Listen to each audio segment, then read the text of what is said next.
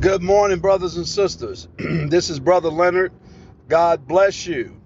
Man, I tell you what, I'm grateful that God has a plan for my life. He has a plan for your life.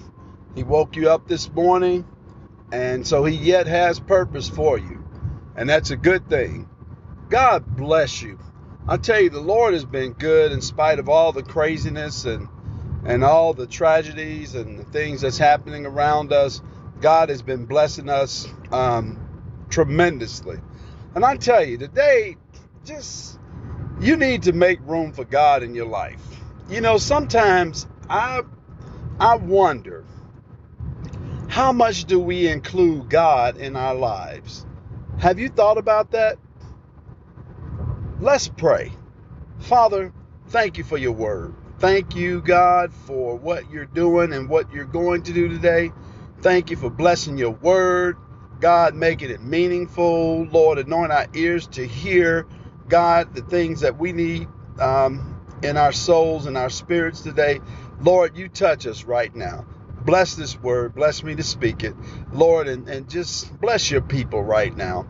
God, you see the needs they have. You see the things they're going through every single day. They stand up and they face the same things, and many of them are facing challenges that they just haven't overcome yet. Lord, it's still staring them in the face. Situations still staring them in the face. Sicknesses, diseases still staring them in the face. After all these years, those things are still there. So, Father, we pray. We pray for deliverance. We pray for healing. We pray for answers. And we thank you for your word this day, the word of God. That's a two-edged sword. Thank you so much, Lord. In Jesus' name we pray. Amen. Brothers and sisters, have you taken time to inventory your life and to look at, where does God fit in? Think about it.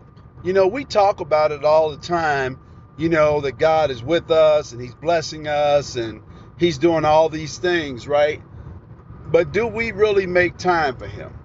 And I'm going to tell you that for me, sometimes I know I'm guilty of it. Where yes, God is there. Yes, I believe God. But I don't know that I make the time I need to for Him. There's a song that was made many years ago, many years ago, and by Larnell Harris, and it's called "I Miss My Time with You." Those moments together, and he says, I think in that song, "I want to be with you each day, and it hurts me when you say you're too busy trying to serve me. But how can you serve me when your spirit is empty?" So I think about that. We say that God is the center of our lives, or Jesus is the center of our lives, but do we show that? Do we walk in that? Is Jesus really the center of our lives? He may very well be a small part or a part here and there, but are we giving Him the place that He so desperately desires in our lives, so that He can make our lives work for us? And it's not that He needs to be there, but we benefit when Jesus is the center of our joy, when He's the center of our universe, when He's the center of everything we do. Here's what you got to remember. If Jesus is not the foundation, then all other foundations are sinking sand. So it doesn't matter what you put up under you. If it's not Christ, it's sinking sand. And so we need to look at our lives to see, God, where do you fit in? The Bible says, "Seek ye first the kingdom of God and His righteousness, and all these other things will be added unto you." So God clearly knows the formula, and He's trying to give it to us. We worry so much about the things we need, and He clearly said, take no thought of all these things, the things you should wear, the things you should eat. He said, for your Heavenly Father will supply that, because He knows what you need. But we do. We take more thought with the things that we have to deal with every single day a lot of times than we do our relationship or our fellowship with God.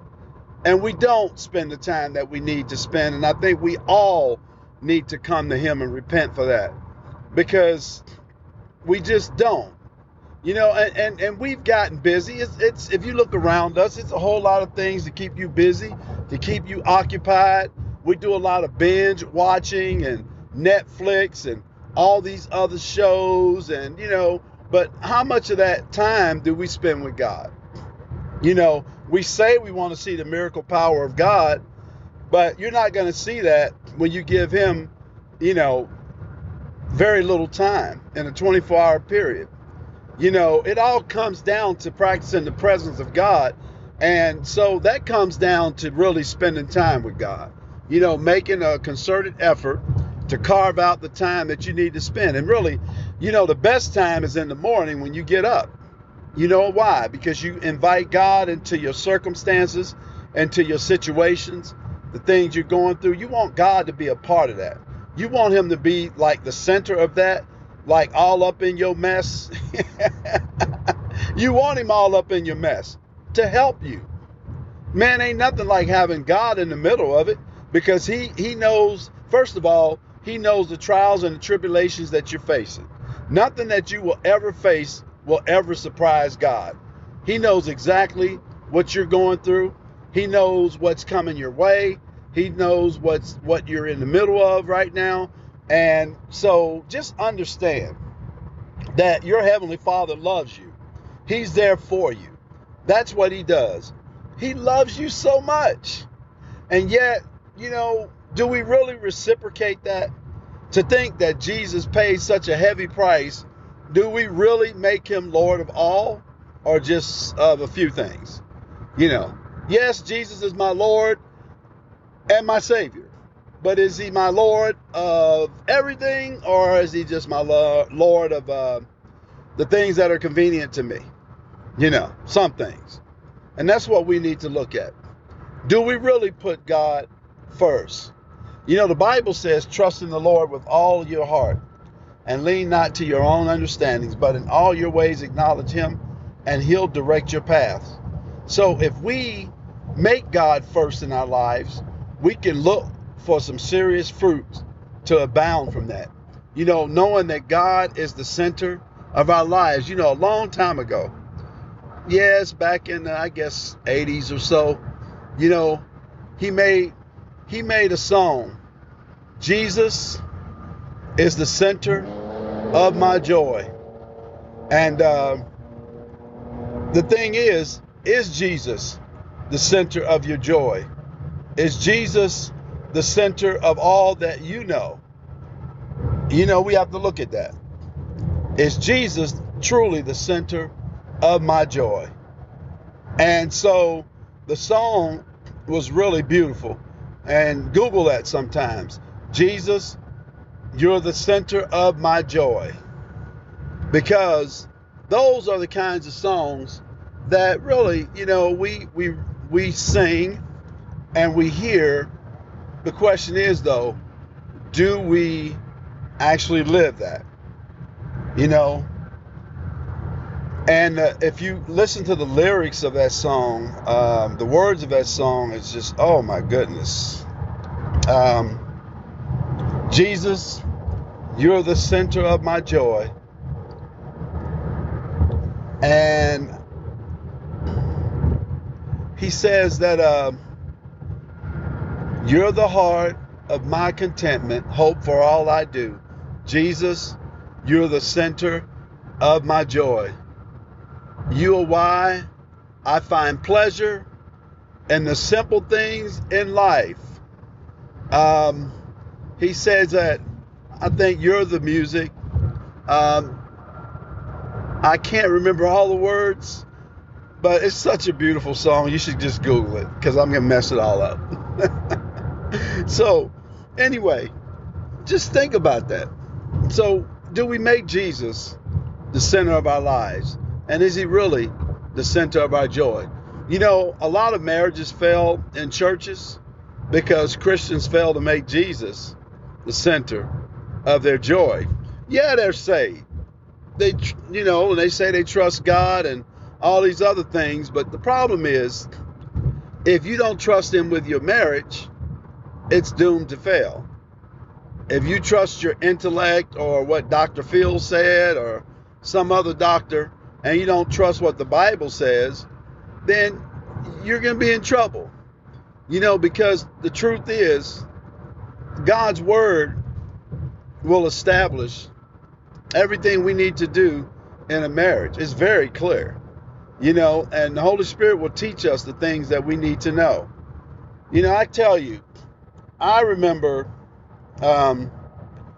when I got married, I'm going to be honest with you. I had no idea about what it meant to be a husband. Like, I had no examples. No one in my immediate family at the time had been married any significant length of time. Now, I got cousins that we all went to high school together and a couple of friends. And, we've all been married now for a long, long time. So the Lord say the same in September.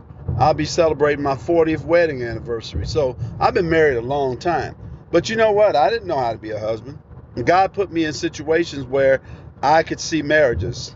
My pastor, his marriage, some of the people in church, they were married. And so we were a young couple and we didn't know anything. We just got saved. And boy, we had spent 4 or 5 years in turmoil because we just couldn't figure it out. And we were almost to the point where we were ready to split because just didn't know how to be married, didn't know how to be a husband. And so God helped us through all that. He placed us to see really good couples, and he helped us in our lives, and we were trying to seek him first, and he was busy helping us with our marriage and put us on a solid ground. He enabled us to be able to stay married and to stay dedicated to each other all these years.